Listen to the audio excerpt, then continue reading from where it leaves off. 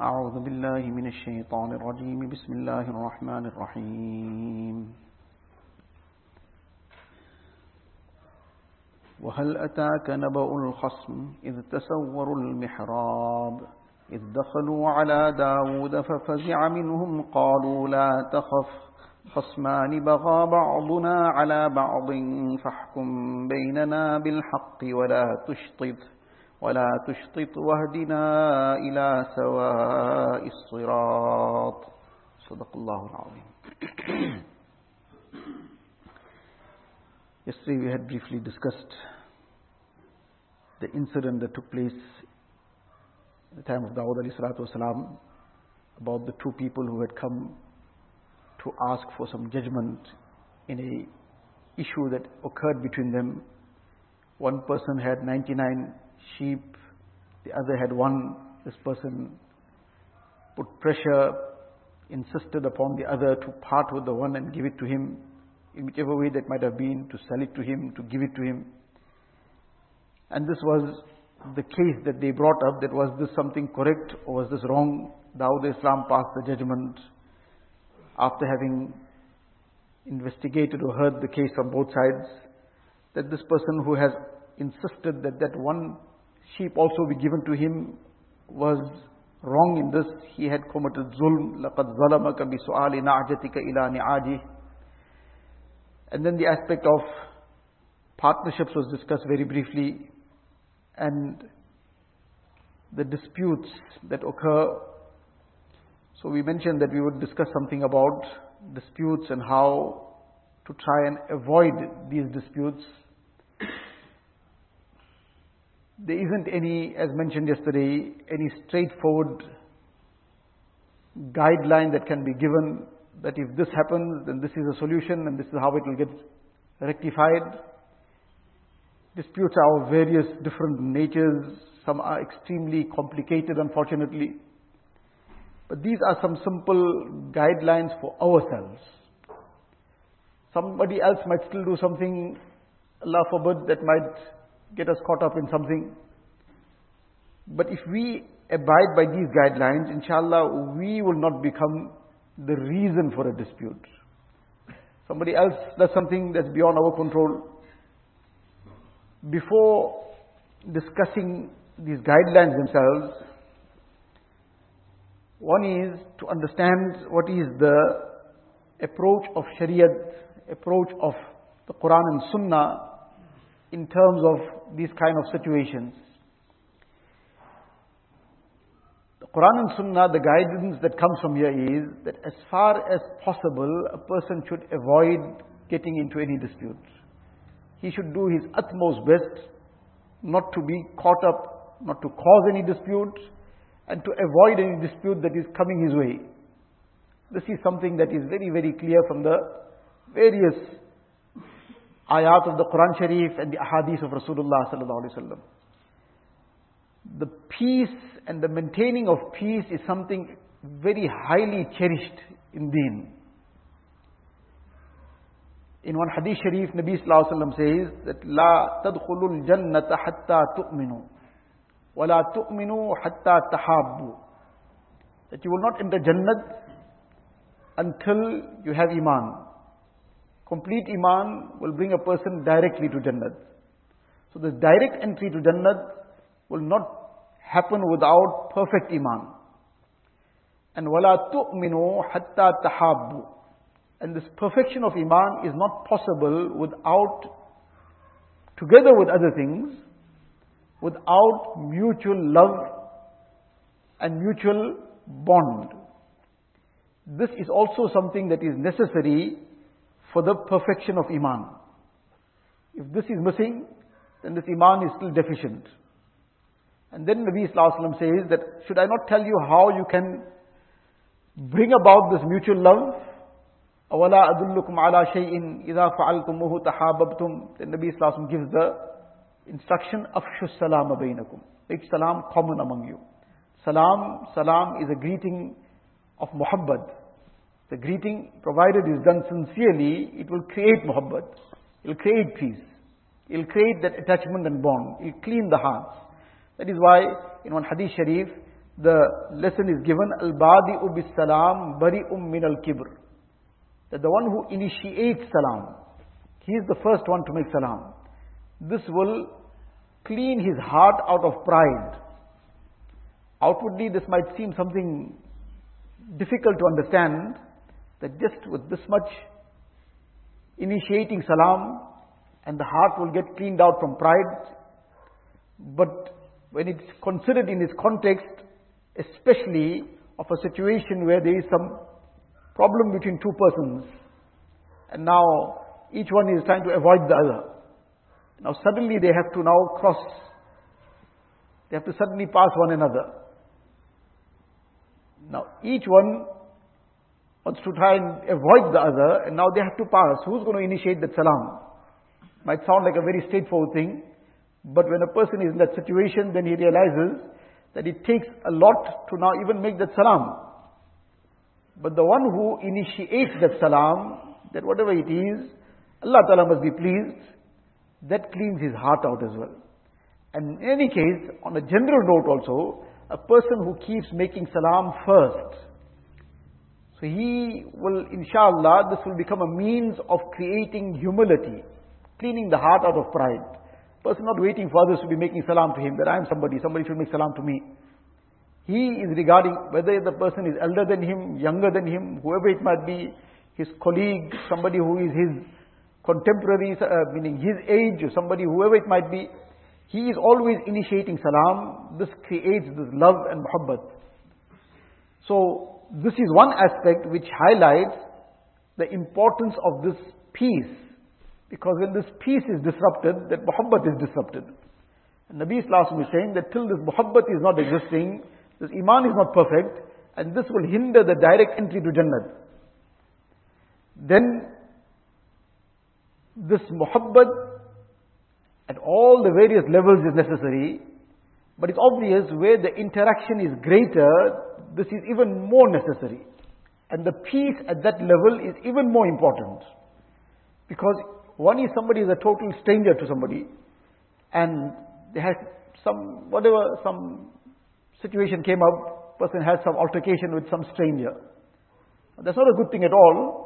But after that altercation, whatever happened, that person will go his way and he'll go his way. They might not ever see each other again, maybe in their whole life too. So what happened wasn't good, but the negative consequences of that would generally be limited to that situation. And then each one would go his way, and they might not even remember it. They might not even see each other again for life. Allah knows whether they might even have anything to do with it later. But two people who have to constantly interact. Now there's some problem that has occurred, and if this muhabbat is interrupted, then this can have very major consequences for not just these two parties, but so many other people around.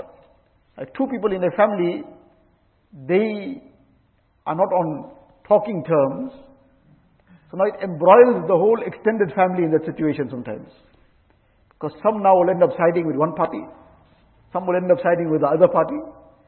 And sometimes this becomes such a situation where the problem was between just two people first, and two people had committed the serious situation of breaking ties. But as a result of that, maybe a dozen others get caught up in the same thing and start breaking ties because of these two people's situation. So because this becomes so much more important as that circle gets closer, when it comes to family ties, there is so much more emphasis on that. There is so much more emphasis on maintaining the family ties. In the ahadith, in the Quran Sharif itself, and in the ahadith, the amount of emphasis that is placed on maintaining family ties is really something astounding. Imam Bukhari rahmatullah alayhi, one of his kitabs and books, Al-Adab al-Mufrad, which is a compilation of various ahadith on topics of targheeb, etc. The first chapter in there is the chapter of maintaining relationships and family ties. And there's several, Allahu alam exactly how many, but perhaps more than 1.5 to 2 dozen ahadith that deal with this subject matter in so much detail. And this is the first chapter that he has brought into that kitab. Because this muhabbat is the foundation for so many other things then to go right. So what is the lesson in all this? That this aspect of this mutual peace, this is something that is highly cherished. Very highly cherished. And this can be understood from the other hadith of Rasulullah sallallahu alaihi wasallam, that those who make efforts to keep that peace, to bring about that peace, if that peace has been interrupted somewhere, if that peace has been broken somewhere, those who make efforts to bring that peace back, the rewards that have been promised for them. If one ponders over this, then that is sufficient to make one understand that how cherished is this peace and at what cost this should be still maintained. In the hadith, Nabi sallallahu alaihi wasallam says that, "Ala ukhbirukum bi afdala min darajati as-salati was-siyami was-sadaqa." Should I not inform you? Nabi sallallahu alaihi wasallam is asking the Sahaba kiram. This manner of address is to create this thirst. When a person has thirst, he himself looks for the water. So Nabi sallallahu alaihi wasallam is asking, should I not tell you about what is greater than all the nafil salah, nafil fast, nafil sadaqah that a person can give? Now, this is clear that there is no limit to how much a person can do this. Nafil salah is whole night and day he can be performing nafil salah. Tahajjud every night, the whole night. And fasting the whole year round besides the days that is prohibited. And nafil sadaqah, then as much as if everybody gets together and puts whatever they can together, it'll run into maybe millions, maybe the whole place gets together, can go into billions also. This is better than all that put together.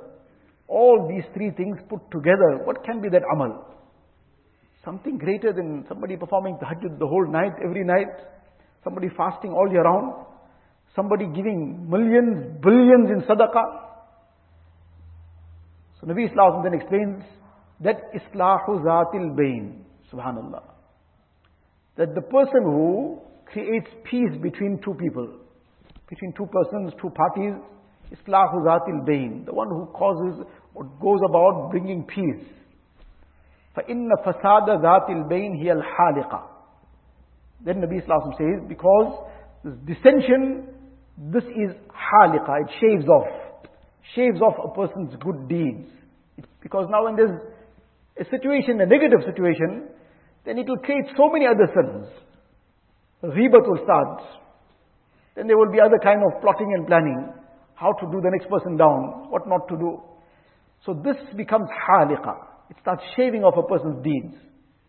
So this highlights the importance of this peace. And therefore, Shariat, the Quran and Sunnah, the approach is to avoid these disputes as much as one can. Not to get caught up in it. Yes, there are the limits of Shariat that are clearly defined. One is a person, for example, he has been wronged in some way, somebody has usurped his wealth. Now, he's not in the capacity to just forgo it, it might be his livelihood. So now he's entitled to take up the case to the Qazi. That is what the Qaza is for. This is what the whole system of Qaza and the courts, etc. in Islam are all in place. But that is so that whatever is the claim, then the judgment would come to pass a judgment on what is really the justice. Otherwise sometimes a person, he has a valid claim, but is claiming more than what he's entitled to. So he was correct up to a point, then he became the zalim. So then he would take it up in the right manner, in a correct manner, following the correct procedures, and then whatever the judgment is, he will take it. But the mizaj of Shariat is that as far as possible, a person does not get into any quarrels, disputes, arguments.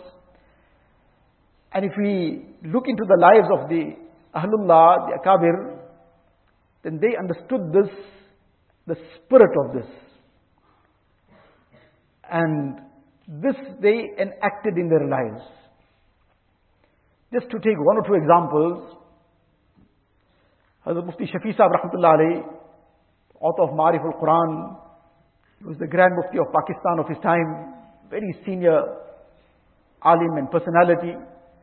So his son, Hazrat Mufti Taqi Usmani Sahab, down Barakatuhum, writes about him. He says that I cannot remember the number of times. In other words, this happened over and over and over again. Many a times this is the thought that now I'm being taken advantage of. I can't let this carry on endlessly. He says, I cannot remember the number of times that this has happened over and over and over again. That my father just let go whatever was his right and didn't try to get into any, or didn't get into any dispute or quarrel to try and save his right. And he says, I don't have count of this.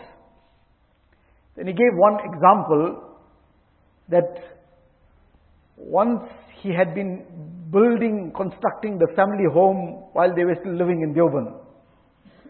So now he had a plot of land which was vacant for a while, and now he decided that he had saved up something to build a house on that plot. So he started constructing the house. So now probably they started digging up the foundations or something. So now when this work started, the neighbors, they came to say that, look, this portion of this land belongs to us. Now he's got all the title deeds, whatever the municipal records, everything is showing that these are the boundaries of the land. These are the pegs or whatever it is, and this is the extent of the land. So everything is on record, on paper, that this belongs to him. Now they suddenly came and laid claim to one portion of that land. On what basis? Our drainage. Now there wasn't any formal drainage systems and so on. It was all open on surface drainage. So because of their convenience, they had made that drainage whenever they built their house run through this property, this piece of land. Now obviously now this house is getting constructed here, they're going to have to redirect that in some other direction. So they decided the shortcut is we just lay claim to this land. So that became their evidence. Let's see, our drainage is running through here. Now is that any proof? Somebody's drainage is running through on land, that became his evidence. So he brought those records and showed them that, look, this is what the records are clear, that I own this piece of land. They said, no, we're not interested in all that. This is ours. He said, very well, that is yours. Now that is yours. He replanned the house. It had to be now cut down in size because this portion of the land now had to be left out. He was ready to squeeze that house, make it smaller, rather than get into that dispute. So in any case, he replanned that house and made it smaller, and they carried on. Life carried on for a while. After some time, these neighbors came to say that if you want, we're ready to sell off this piece of land to you. He said, very well. He bought off that land. Whose land? His own land. He paid for it. Why? In order to save himself from getting caught up in that quarrel and dispute. Now this was a mindset. This mindset was from this spirit of the Shariat. And Mufti Taqi Sahab Down Barakatum explains that many a times when he would be told something that, you know what, this is your right. He says, but do you also know that in lieu of this right, what I bought? If a person, for example, he owns something, he's owning maybe one, whatever it is, some item now, and somebody says that, look, I'm going to take this item away, but in lieu of this, I'm going to give you that car. Now that item is worth 1,000 rands and he's giving a car worth 500,000 rands. The person says, no, this is my right. So anybody else who overhears this, that he is fighting for this right of his now, and he is foregoing that 500,000 rand car. So he says, this bichara, he doesn't know what's going on in life. The person is taking that away, but he's giving him something worth 500,000 rands. He must be a real fool to now let this go. So with that concept in mind, he says that you don't know what I bought in return. In the Hadith Sharif, Nabi Sallallahu Alaihi Wasallam is reported to have said that أَنَا زَعِيمٌ بِبَيْتٍ فِي رَبَضِ الْجَنَّةِ لِمَنْ تَرَكَ الْمِرَاءَ وَهُوَ مُحِقٌ. Another riwayat, the wording is that banallahu lahu baytan fi wasatil jannah. That the person who gives up a dispute despite being the party on the right, despite being the entitled person, it's his entitlement. But in order to just give up the dispute, he doesn't want to be caught in a dispute. So in order to save himself from the dispute, he said, let it go. What he gets in return, Allah Ta'ala will build for him a palace in the middle of Jannat, meaning in the prime spot of Jannat. He said, I didn't lose anything. If this went, I got something bigger in return. So why are you preventing me from buying a palace in Jannat? Now that was his outlook. He says repeatedly this would be the case. If there's a dispute, he let it go. Those whose gaze is on the akhirat. Now, there's two separate issues here, as mentioned earlier. One is, what is a person's haqq? What is his right? Something belongs to him. Shariat hasn't forbidden him from claiming it. That is his right. He's entitled, fully entitled to claim it. There have been instances in the time of the Sahaba Ikram as well. Somebody else, probably, whether unwittingly or whatever, he thought it was his, so he took it away. The rightful owner came and claimed it. And according to the evidence, Nabi Sallallahu Alaihi Wasallam passed judgment. So this is something very clear. One should not misunderstand that a person is obligated, is compelled to forego his right. That's not the case. That is in its place. But together with having explained the rights that a person is entitled to, this is the mizaj of Shariat. So now one is something that is a really major situation. A person cannot overlook that because his circumstances are such. He's well within his rights to claim it. He's well within his rights to claim any amount of it. Even if it might be something small, it is right. He's entitled to claim it. That's very clear. But where it is possible for him to let it go in order to just maintain the peace, then this is Shariat's teaching that to avoid the dispute. As far as possible to avoid the dispute, let this go now and take what Allah Ta'ala is offering in Jannah. And yes, in dunya, it's very difficult for a person to sometimes fathom the reality of this. But when the eyes open out in Akhirat, then a person would think that if I had foregone everything else also would have been better. So this was his outlook. Likewise, this is something common among all the Akabir, but these are just one or two examples. Hazrat Maulana Abul Hasan Ali Nadwi Rahmatullah Alayhi, very great alim and scholar of the recent times, passed away around 2000, 99, 2000. So, towards the tail end of his life, he gathered his entire family and he said to them that, look, I have a very important discussion, very important advices to give you. He said to them that, look, Alhamdulillah, I've studied history in depth. He was a historian of a very high caliber. Islamic history, he had studied and he had written books which are masterpieces on the topic. So in any case, he said, look, Allah SWT, I've studied this history in depth. And I've seen all the means that have led to the rise and fall of families. Families meaning those families that were very notable. Families that had a very high standing. Who were at the forefront of many good things. And who were the families of very great personalities. So, what brought them to their height and peak, that too is in front of me in the light of all this history. And as time passed, what led to the downfall of these great families and made them lose the legacy of their seniors, those great personalities who were their elders. And after those personalities left, and in a sometimes matter of a few decades, suddenly everything was like these families never existed. Nobody ever heard of them, as if it was like that. What became the reason for this downfall?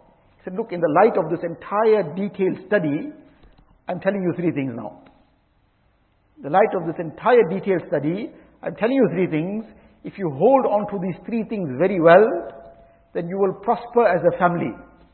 Prosper in dunya also, And more important than that, you will prosper in the line of deen. That this is the real prosperity, that you are productive in the line of deen. Then he gave 3 points, which each one is a topic on its own. But just to mention the 3 points now, the first thing he mentioned to them, first point, that rather be the Mazloom, never ever become the Zalim. Now he's talking in the light of in-depth study of history of all the previous nations also, and all the great families that have passed in the past 1,000 years or whatever, and the rise and fall of all these people. And he's saying step one, and this is actually the spirit of what is in the Quran and Sunnah. So whatever it is, you rather be the Mazloom, rather be the oppressed, but never ever become the oppressor. Then the second point he mentioned, the second lesson, that refrain totally from haram wealth. And then he would say, let alone haram, don't even ever touch a cent, the way it was there, cent is for our understanding, don't even touch a cent of doubtful wealth. What is clear-cut haram is obvious. Don't even take anything doubtful. And then, the third lesson, which is more directly linked to the topic that we are discussing, because this is the aspect of the maintaining of that peace and maintaining of that muhabbat. He said that always be good to your relatives regardless of their treatment to you. And this is the spirit of the Hadith Sharif, the spirit of the Sunnah as discussed. And this was his own personal way of taking and handling things. It's recorded about him that there would be many, many times that somebody or the other, some family member, some distant family member, somebody in the extended family, now somebody may be elder than him to sometimes, whatever the case is, they would come. Now, this is how life brings about all kinds of situations, all kinds of challenges sometimes. Somebody gets upset over something, somebody misunderstands something. There would be many occasions, or there were many occasions, that somebody came and they spoke very abruptly to him, spoke harshly to him. And whenever somebody would speak in a harsh manner to him, somebody would come speak abruptly to him, especially any family person, he would, by the time that conversation is over, he would give that person some mithai. He would get it from somewhere and give that person some mithai. It became like a kind of, like a joking thing among the extended family, that if any time you're feeling like eating some mithai and you feel like having some sweetmeats, and you can't get it easily, you should go and talk harshly to Maulana. You go talk harshly to him, you will leave with some mithai from there. Once one person came and he was very abrupt and very rude and very harsh. And he went on. So Maulana found some mithai to give him, but then brought a set of clothing as well. And gave him both and sent him off with it. Now this, in the light of that entire study of history, he summed up the nasi, this was the wasiyat, you can call it. He gathered his entire family to give them this nasihat, to give them this wasiyat, and these 3 points he mentioned. And each one is a complete volume on its own, subject on its own. The first was, whatever it is, rather be the Mazloom, never become the Zalim, but never become the oppressor. Allah Ta'ala's help is with the Mazloom, and the Zalim, he invites the curse of Allah Ta'ala upon himself. So never become the Zalim. The second thing, don't ever touch haram wealth. Don't even touch doubtful wealth. And the third aspect was that regardless of how your family people treat you, how your relatives treat you, you always be good to them. Allah Ta'ala give us tawfiq. Inshallah we'll continue. Subhanallah bihamdihi.